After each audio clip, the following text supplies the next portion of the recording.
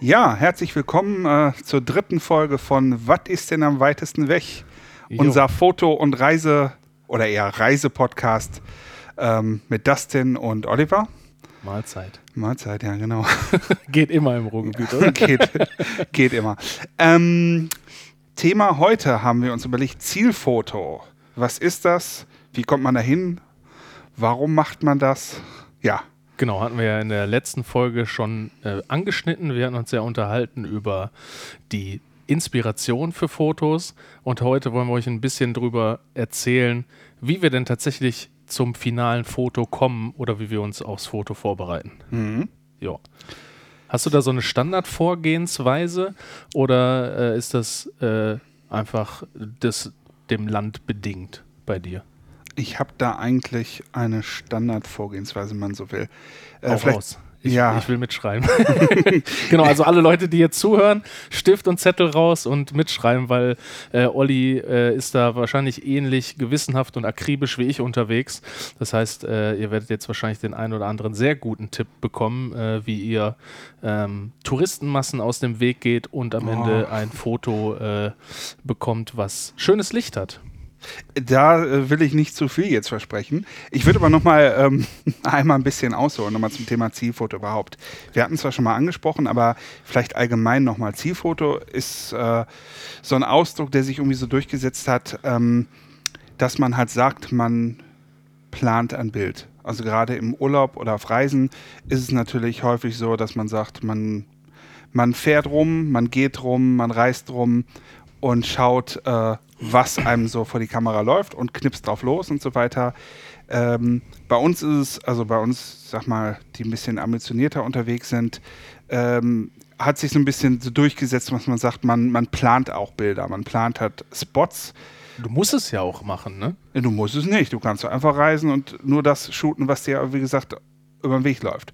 Stimmt, aber du bekommst natürlich auch super Eindruck, aber du bekommst natürlich, sag mal, nicht das optimale Ergebnis unbedingt, wie wenn du sagst, okay, pass auf, der Spot liegt zum Beispiel an der und der Klippe, da geht die Sonne auf, da geht die Sonne unter, weil gerade goldene Stunde, blaue Stunde, Sonnenuntergang sind halt für uns Fotografen so die Sweet Spots, wo wir sagen, da ist das Licht am schönsten und da wird das Foto auch besonders. Da ist halt nicht irgendwie ein Standardbild. Genau, also wenn ich an Zielfoto denke, dann habe ich immer im Kopf, das ist ein Foto, wo ich vorher schon weiß, wie es aussehen wird oder wo ich zumindest eine bestimmte Erwartungshaltung habe.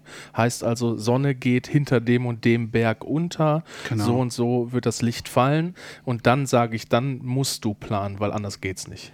Genau. Also ich habe da verschiedene Tools. Ich nutze in erster Linie, ehrlich gesagt für so Sachen Google Maps. Ja, das heißt, ich habe über diese My Maps-Funktion habe ich halt Karten für verschiedene Länder und da setze ich mir Punkte rein mit GPS-Koordinaten, die man hinterher exportieren kann auf ein GPS-Gerät oder ein Handy oder was auch immer. Willst du das nochmal ein bisschen detaillierter erklären? Weil ich glaube, ich weiß, was du meinst und ich glaube, ich mache das auch sehr ähnlich. Ja. My Maps hast du gerade gesagt. Ne? Ja, also ich kenne das von Google Maps, dass du dir einfach einen Ort markierst und diese Koordinaten des Ortes halt einfach abspeicherst. Ist das, was du meinst? Also es gibt mehrere Wege. Es gibt diese Favoriten bei Google, aber wenn man halt wirklich einen Google-Account hat zum Beispiel, kann man halt sich richtig eine Karte zusammenstellen. Oder halt dann mit verschiedenen Ebenen zum Beispiel, ich weiß nicht, ob du das auch nutzt, wo du sagst, du machst eine Ebene bei einer Reise, eine Ebene sind Unterkünfte, eine Ebene sind Restaurants, eine Ebene sind Tankstellen, eine Ebene sind halt Fotospots. Oh geil, das musst du mir mal zeigen. Ja. Weil ich mache es tatsächlich aktuell nur über Favoriten. Ach so. Und ich habe da auch nur Fotospots drin, also keine Points of Interest oder so, wie du gerade gesagt hast. Also das war irgendwie da ein gutes Restaurant oder so. Ja. Das markiere ich mir alles gleich mehr oder weniger, beziehungsweise speichere mir das separat irgendwie ab. Kannst du auch machen. Das Problem ist halt bei den Favoriten, dass es halt eine lange Liste wird. Genau. Ja. Und so kannst du unterteilen nach verschiedenen Karten. Das ist cool, auf jeden Fall. Und die kannst du halt komplett exportieren und dir auf ein Handy, auf ein GPS-Gerät oder sowas einfach dann unterwegs mitnehmen. Cool. Ja, also diese Favoritenliste habe ich auf dem Handy auch. Ne? Ich kann mir die auch aufrufen. Bei Google dann in der App, ne? Genau, auf jeden Fall Google Maps App, genau, ja. Und also ich kann die nicht unterteilen, aber das ist eine coole Funktion. Danach habe ich immer gesucht, deswegen finde ich das gerade sehr geil. Und das Coole ist, du kannst halt auch dann zu jedem Spot eine Beschreibung hinterlegen, du kannst auch Bilder hinterlegen. Geil. Das heißt, du kannst direkt aus einer Google-Bildersuche sagen, nehmen wir mal einfach nehmen wir einfach mal, wo warst du? Du warst in Paris neulich, ne? Genau. Trocadero ist das so ein, ich sag mal, Standard-Highlight-Spot, ne? Genau, auf jeden Fall. Dann kannst du einfach sagen, okay, Trocadero liegt da und da. Ja. Du holst dir aus der Google-Bildersuche so ein paar Inspirationen. Wie sieht das ganze Ding bei Sonnenuntergang aus? Du kannst nur mit der mit der Google-Bildersuche kombinieren? Nee, du kannst auch eigene Bilder Du kannst auch eigene Bilder rein. Okay, aber das Einfachste ist halt, dass du direkt draufklickst und ziehst dir das Bild quasi aus. Das geht halt super schnell, ne? Genau. Ja, fett. Und dann hast du halt so dein komplettes Konstrukt da fertig und dann weißt du ungefähr, schreibst dir dazu, wann du wo sein willst. Ja. Geil. Für solche Sachen, wann du wo sein willst, nutze ich zum Beispiel Photopills. Das ist eine App fürs iPhone. Ja. Da kannst du den Sonnenstand, den Mondaufgang, da kannst du die Milchstraße, all solche Sachen, kannst du sagen, die und die Koordinaten, die und die Uhrzeit, der und der Tag, auch in der Zukunft, wie auch immer. Und dann kannst du halt alles genau gucken, wann geht es wo auf. Ja, ich nutze dafür Sun Surveyor, aber das ist das gleiche in grün, ja. Cool, ja. Und das war es eigentlich schon.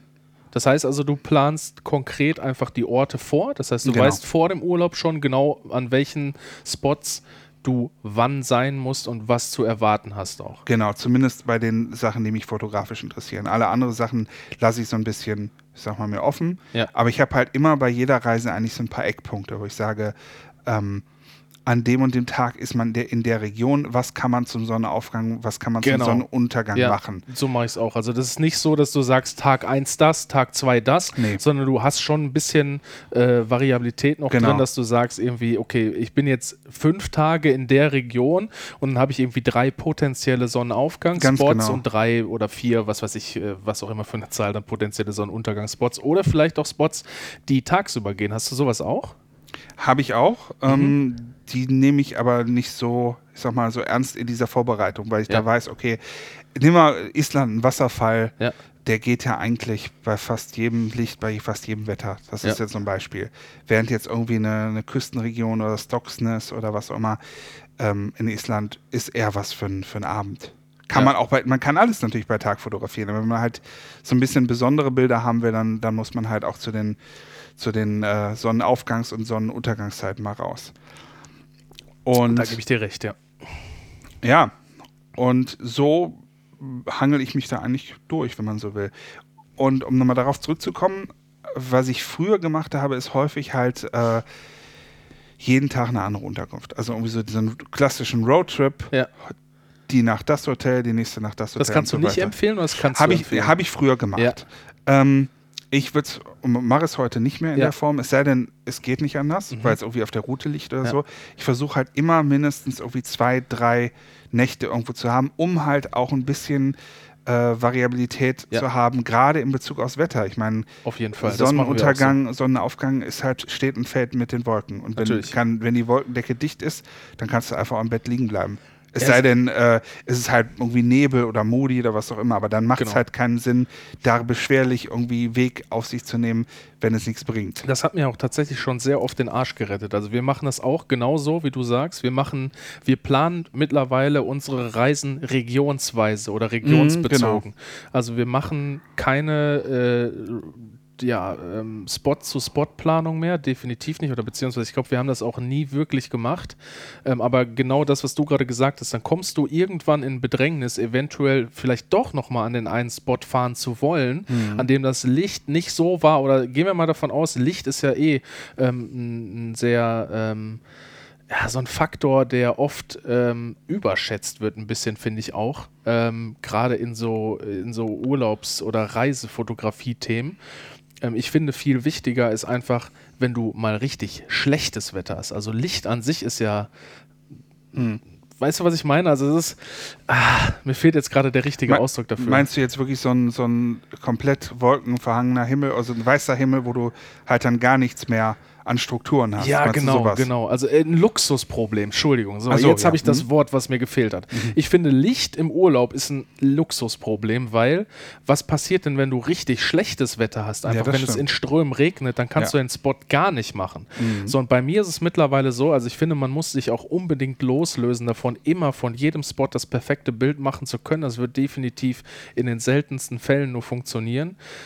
Ich finde, gerade in der Fotografie, das ist jetzt wieder so ein philosophischer fotografischer Ansatzpunkt, sehr interessant, einfach drüber nachzudenken, einfach das Beste aus den Gegebenheiten, die du hast, zu machen. Ist es moody? Versuch einen Moody-Shot zu machen. Versuch die Atmosphäre einzufangen. Ist es ein knalle Sonnentag ohne Wolken, was für Fotografen auch nicht immer spannend ist? Versuch was Spannendes draus zu machen. Ja. Ne?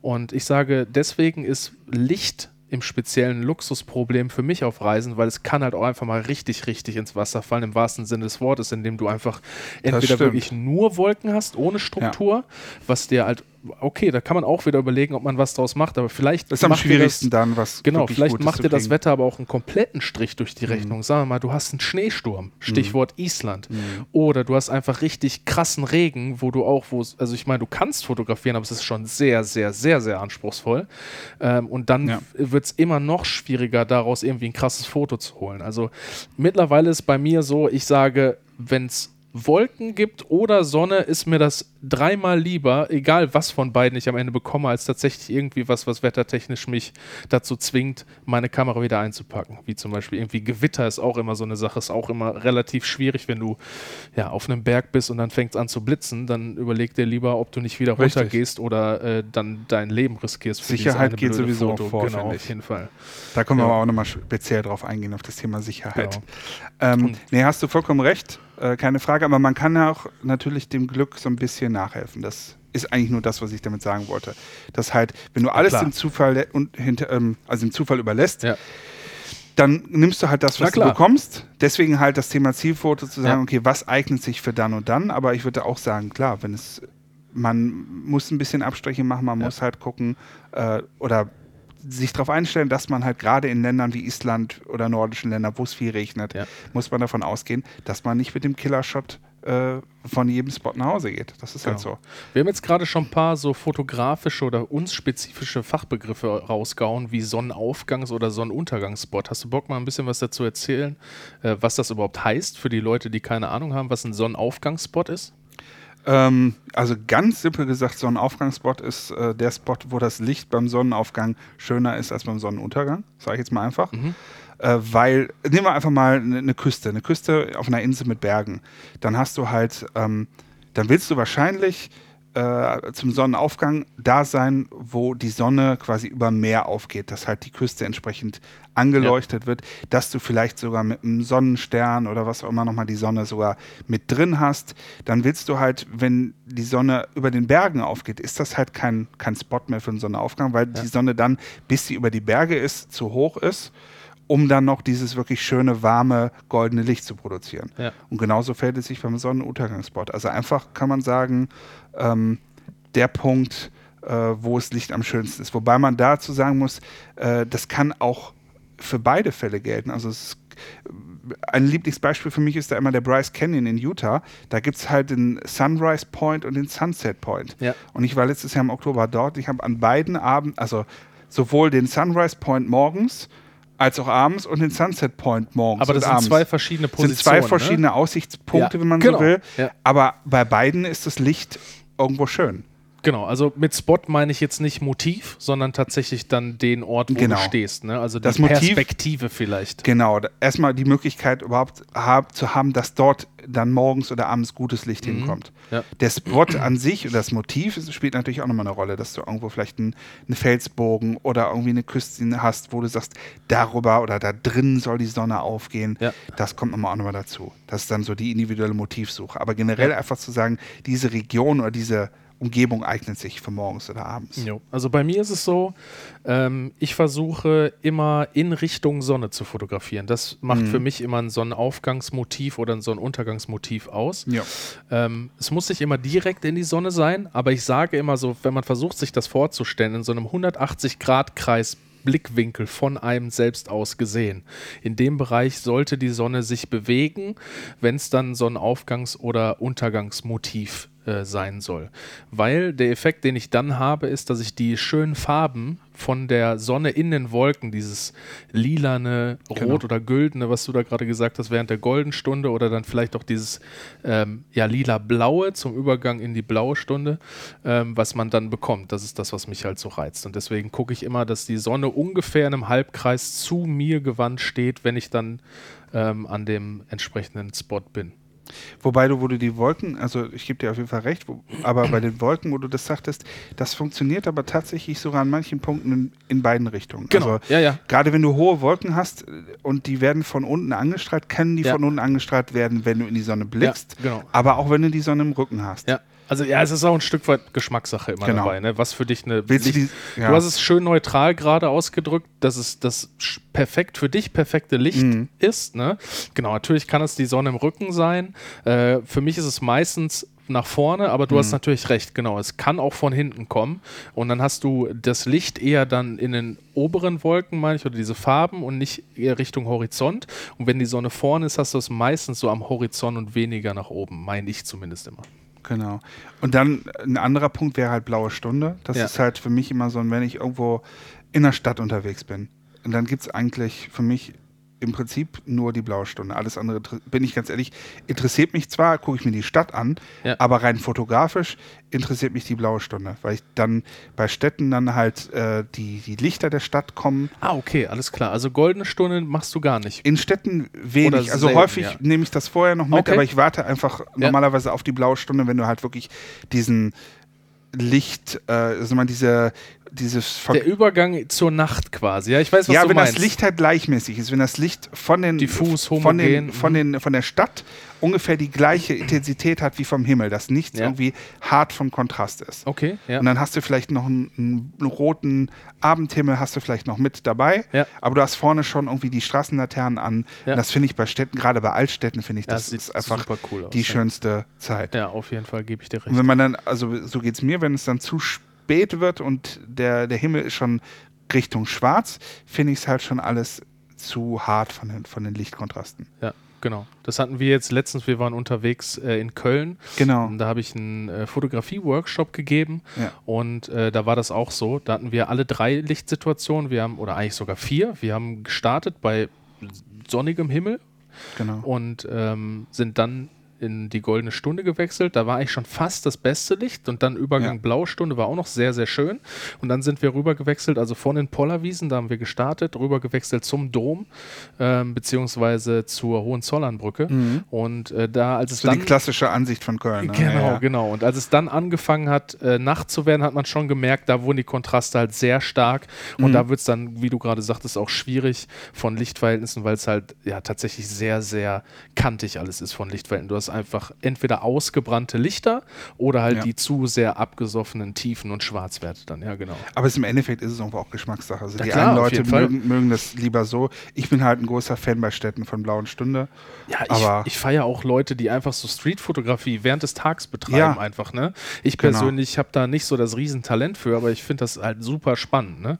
Und der Vorteil da ist, du kannst den ganzen Tag fotografieren. Da ist dir das Licht, vielleicht egal nicht, aber auf jeden Fall nicht so ultra wichtig wie uns jetzt, wo wir halt früh morgens und spät abends immer planen. Genau, aber das Plan, also ich meine, das ist ja dann, Streetfotografie ist ja dann so ein typischer Fall von, ich nehme das mit, was ich kriege, gerade unterwegs und weniger von, ich plane das und das zu fotografieren. Genau, weil es noch mehr Leben, Dynamik und Momentaufnahme von gewissen Situationen ist, als das, was wir tatsächlich mit Landschaftsfotografie oder Cityscape oder wie auch immer dann betreiben. Ja, stimme ich dir zu. Ja, cool. Hast du irgendwie was, worauf du vor Ort noch achtest, um dein Zielfoto zu bekommen? Also gehst du mehrere Perspektiven durch, wenn das Licht perfekt ist? Oder suchst du dir vorher schon einen Ort? Wie früh bist du am Spot? Also bist du schon deutlich vor der blauen Stunde, beziehungsweise deutlich vor der goldenen Stunde beim Sonnenuntergang da? Oder wie hast du da so eine Faustregel, wie viele Minuten, Stunden du vorher da bist? Also ich plane eigentlich immer ausreichend Zeit und stelle jedes Mal fest, dass ich sage, okay, wäre ich 5 Minuten später gekommen, wäre es zu spät gewesen. Was heißt denn ausreichend Zeit? Ich würde sagen, abhängig von dem Ort oder?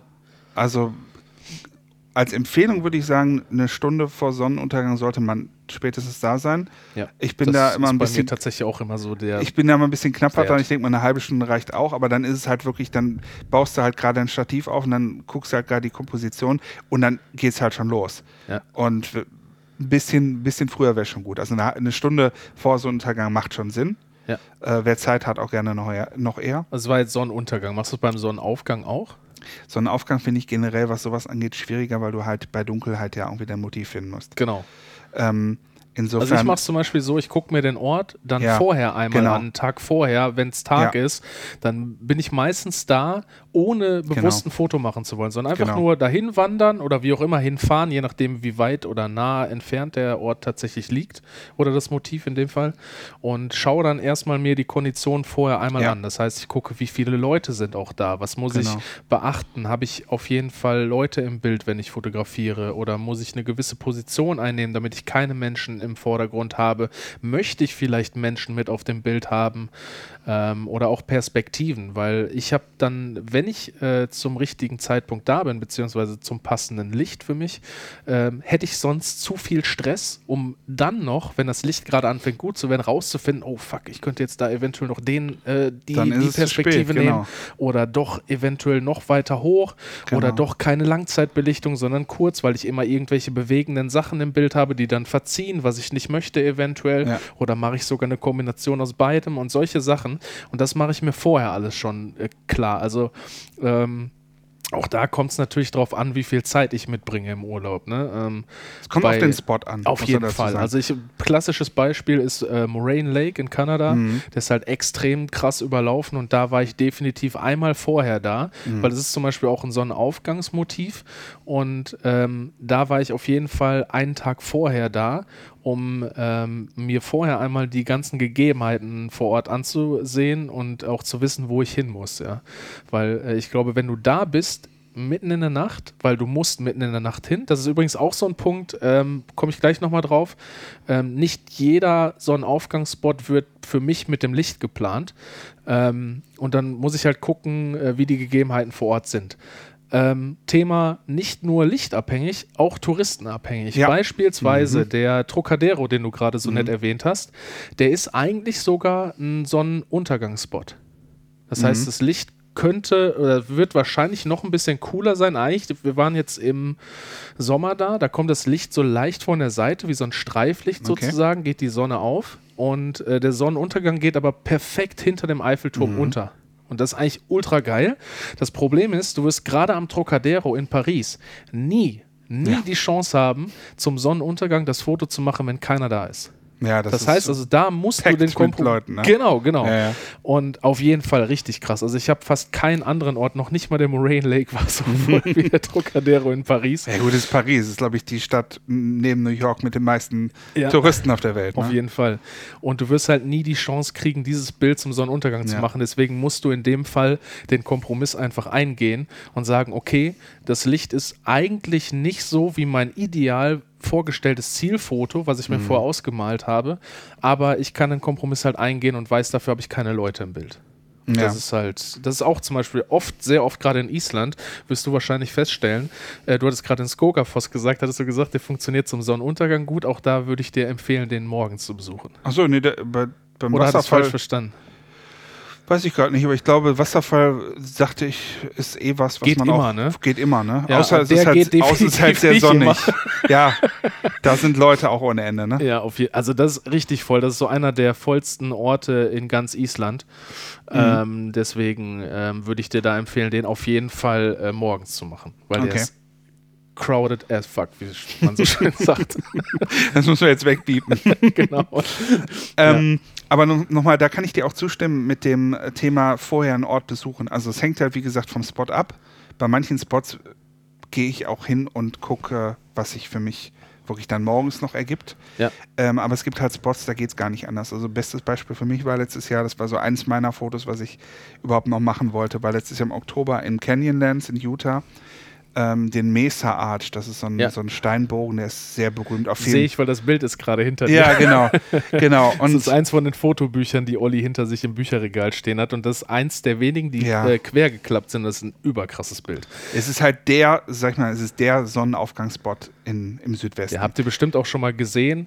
Wenn ihr den Spot nicht kennt, vielleicht an der Stelle ausnahmsweise in der 3. Folge mal ein bisschen Eigenwerbung. Checkt auf jeden Fall mal die Webadresse von Olli. Ich weiß, ich kann es ja gerade mal kurz sagen, wo man die Bilder sehen kann. Ja, ich pack's unten in die Shownotes, das ist oliverhummel.com. Das Bild müsste auch direkt einer der ersten sein auf der Startseite. Ja, also es ist wirklich sehr beeindruckend. Sorry, ich wollte nicht unterbrechen. Kein Problem. Auf jeden Fall ist es keine große lange Wanderung, aber der Clou an dem Spot ist halt, dass da ungefähr, um dieses Bild, was man machen will, zu machen, passen da ungefähr 6, maximal 7 Stative nebeneinander. Ja. Und da sind halt viele Leute heiß drauf. Das heißt, man sollte da schon, da geht die Faustregel eine Stunde vorher da, dann gilt da nicht. Also wir waren, glaube ich, um 5 Uhr morgens da und um 7 Uhr ging die Sonne auf. Also 2 Stunden vorher, krass. 2 Stunden vorher und es waren schon 5 Leute da, muss man dazu sagen. Man muss auch noch dazu sagen, das ist kein blaue Stunde-Spot. Es ist also tatsächlich erst dann ein richtig geiler Shot, wenn die Sonne schon über dem Horizont steht. Genau, weil die leuchtet den Bogen von unten, leuchtet die den so golden an und dann kann man Sonnensterne machen. Man hat da viele Optionen. Aber da bin ich halt auch am Abend vorher hingefahren, einmal geguckt, wo kann ich mich mit dem Stativ hinstellen, wie macht Sinn und so weiter. Und ich war, wie gesagt, ein Freund von mir war mit, der hat dann einen Timelapse hinten gemacht und ich war der 6. Fotograf, der da noch hinpasste. Dann Hast du nicht auch gesagt, dass die Leute da so unentspannt waren? Die Leute waren auch mega unentspannt, weil da irgendjemandem in den Timelapse gelaufen ist und der hat dann rumgebrüllt und so. Ja, und das finde ich aber auch ein bisschen schade. Ich hatte eine sehr ähnliche Situation am Rain Lake. Da sind die Leute auch extrem unentspannt gewesen. Klar, das ist aber sowas, womit man immer rechnen muss. Ja. Ihr dürft nie vergessen, wir sind nie die einzigen Touristen an diesen Orten. Das muss immer irgendwie geteilt werden. Also nehmt auf jeden Fall Rücksicht aufeinander. Aber das machen halt nicht alle, ne? Ja, leider. Also bei mir steht immer noch die Regel, wer redet, dem kann geholfen werden. Genau. Ich habe auch am Skogafoss waren auch zwei Pärchen neben uns noch da, früh morgens, vor der blauen Stunde, also auch schon sehr, sehr früh. Und wir haben uns dann einfach abgesprochen. Ne? Wir haben dann gesagt, pass auf, du machst jetzt einfach deine Shots, dann mache ich meine oder wir stellen uns so nebeneinander, dass wir alle die geilen Shots die ganze Zeit machen können. Und ich finde das auch nur fair und das ist halt auch cool. Ne? Weil solange man sich aligned irgendwie, ne, und miteinander gut klarkommt. Rücksicht ist da schon wichtig. Auf jeden Fall, ja. Ja, und wer dann halt da, in dem Fall nochmal einmal abschließend zu sagen, wer da halt dann eine Stunde vor Sonnenaufgang erscheint, der hat halt wirklich Pech gehabt. Klar, wir haben dann auch zwischendurch mal Leute zwischen unsere Stative gelassen, die auch ein Foto machen wollten, aber da kommen dann halt 30, 40 Leute dann auch und das funktioniert halt auch nicht mehr. Deswegen, also bei solchen Sachen, bei solchen Fotos, die euch richtig, richtig wichtig sind, plant das ganz genau. Fahrt lieber einen Tag vorher oder einen Abend vorher, guckt euch das an. Auf jeden Fall. Weil morgens in der Dunkelheit, je nachdem, wo du bist, ist es dunkel. Und nicht wie bei uns im Ruhrgebiet dunkel, sondern es ist dunkel. Da siehst du nichts mehr. Finster wie im Bärenarsch. Ja, da kannst du eine Taschenlampe mitnehmen oder solltest du mitnehmen, sonst siehst du da gar nichts. Ja, und oder fragt Leute, die schon da waren, die euch ein bisschen was erklären können. Wenn ihr selber nicht die Zeit habt oder die Zeit investieren wollt, weil die Zeit, die ihr vor Ort habt, schon sehr beschränkt ist, dann versucht Leute zu finden oder schreibt. Das Internet bietet so viele Möglichkeiten, versucht Informationen zu bekommen, wer schon mal da war. Es gibt auch zum Beispiel, das ist auch ein Thema, wie ich mich auch oft auf Reisen vorbereite. Ich lese oft Reiseblogs auch oder schaue mir Vlogs an von Leuten, die vor Ort waren, um einfach selber schon mal einen ersten Eindruck zu bekommen, wie die Gegebenheiten vor Ort sind, wie voll es auch tatsächlich teilweise ist. Genau, das hilft auch gerade, wenn die Sachen dann ein bisschen aktueller sind.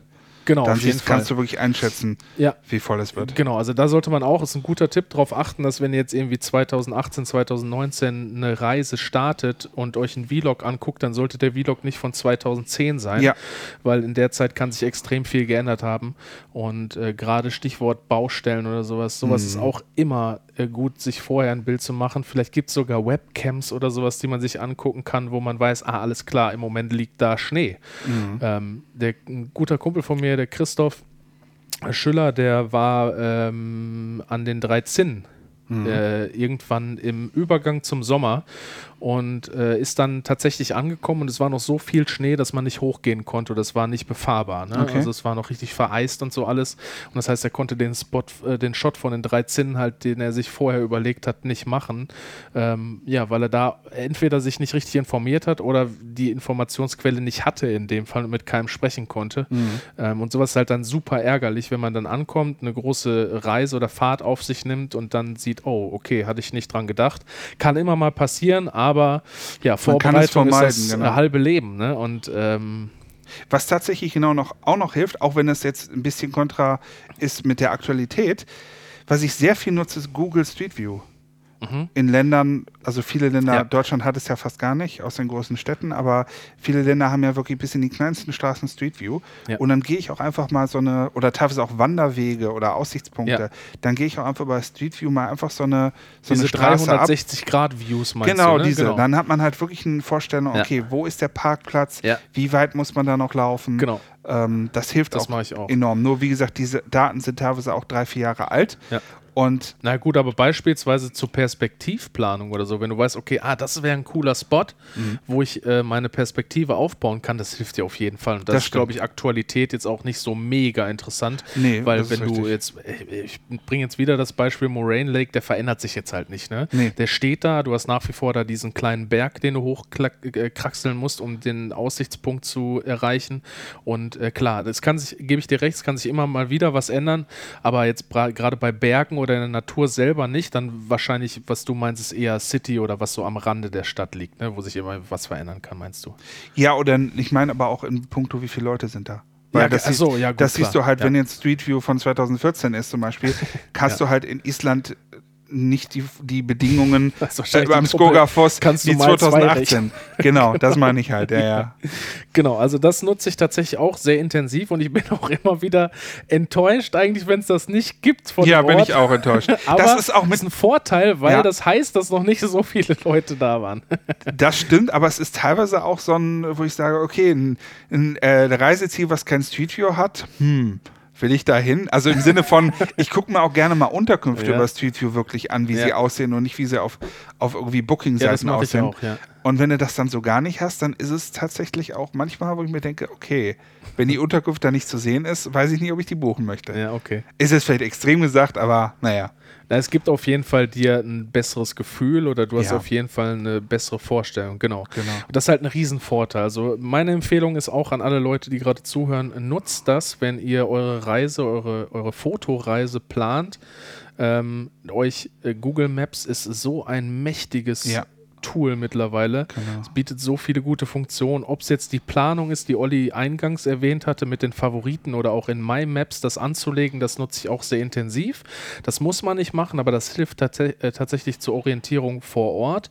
Aber alleine auch sich Wege anzugucken, Strecken abzuschätzen, das mache ich zum Beispiel auch immer. Wir fahren jetzt in Sydney, sind wir eine Zeit, und da fahren wir in die Blue Mountains. Ganz, ganz banal. Ich gucke mir vorher an, wie lange fahre ich überhaupt von Sydney Stadt in die Blue Mountains rein, um einfach zu wissen, okay, wenn ich da morgens fotografieren möchte um 6 Uhr Sonnenaufgang, dann muss ich mindestens um 4 Uhr losfahren, weil der Weg dahin 2 Stunden dauert.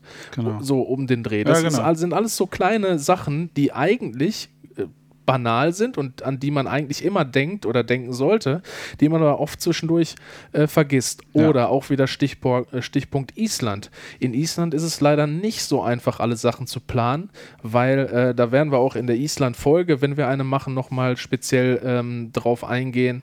Wir machen definitiv eine. Olli guckt gerade ganz entsetzt, so, wie wenn wir eine machen. Ich wollte gerade schon sagen, es wird auf jeden Fall eine Island-Folge geben. Und werden wir uns noch aufregen? Nein, Quatsch. Weil Olli demnächst hinreisen wird und ich Anfang des Jahres da war. Und da drehen die Uhren sich auf jeden Fall ganz anders. Warum das so sein wird, werden wir auf jeden Fall nochmal in einer speziellen oder separaten Folge aufgreifen. Aber da ist es zum Beispiel auch so, da gibt es dann reisevorbereitungstechnisch wieder andere Apps, die wir nutzen. Zum Beispiel lokale Wetter-Apps wie Vedur in Island oder Roads and Conditions Apps wie diese road.is Webseite. Ist jetzt keine App, aber es ist eine sehr aktuelle Seite, die immer über die tatsächlichen Fahrbahnkonditionen berichtet und die lebensüberwichtig ist, überlebenswichtig, die ist auch überwichtig fürs Leben, aber in erster Linie ist sie überlebenswichtig, besonders wenn man im Winter da ist. Ich denke, Olli wird sie trotzdem nutzen, weil auch im Herbst kann es halt sein, dass es da zu krassen Wetterveränderungen kommen kann, die Straßenkonditionen stark verändern. Und Thema Aurora Borealis beispielsweise, Nordlichter, da gibt es halt auch spezielle Apps für, die man dann nutzen kann. Aber das wäre jetzt halt sehr speziell. Ich denke, das kann man dann vielleicht in der Island-Folge das machen wir da alles mit, mit handhaben. Ja. Okay, Gut, dann habe ich erstmal einen ganz guten Eindruck von deiner Planung bekommen und ich denke, das deckt sich sehr weit mit dem, was ich mache. Was du gesagt hast, klingt doch ähnlich. Ne? Ja, auf jeden Fall. Ja, und ich hoffe, euch hat das schon mal ein Stück weiter geholfen für eure nächste Fotoreise. Wenn ihr noch offene Fragen habt, auch da immer wieder der Hinweis, schickt uns gerne eure Ideen oder Fragen per Kommentarfunktion in den Podcast oder per E-Mail. Das wird alles in den Shownotes veröffentlicht. Guckt da auf jeden Fall rein. Und wenn ihr Eindrücke von unseren Reisen haben wollt, checkt auf jeden Fall auch unsere Internetseiten. Oliver hat ja seine gerade schon genannt. Kannst du nochmal wiederholen? oliverhummel.com. Und bei mir wäre es tatsächlich neuerdings Weltpremiere, dass ich darüber spreche, dasdenschöl.de. Ja, cool. Genau. Gut. Okay. Ja, also ich meine, wir können gerne auch nochmal detaillierter auf das Thema eingehen. Ne? Also auf jeden Fall, genau. Zielfotos planen. Genau, wenn ihr da noch fehlt, was habt, ja, gerne. Machen wir noch eine zweite oder dritte Folge. Ich glaube, da kann man viel zu erzählen. Auf jeden Fall. Gut. Okay, dann würde ich sagen, bis zum nächsten Mal. Bis demnächst. Ciao. Ciao.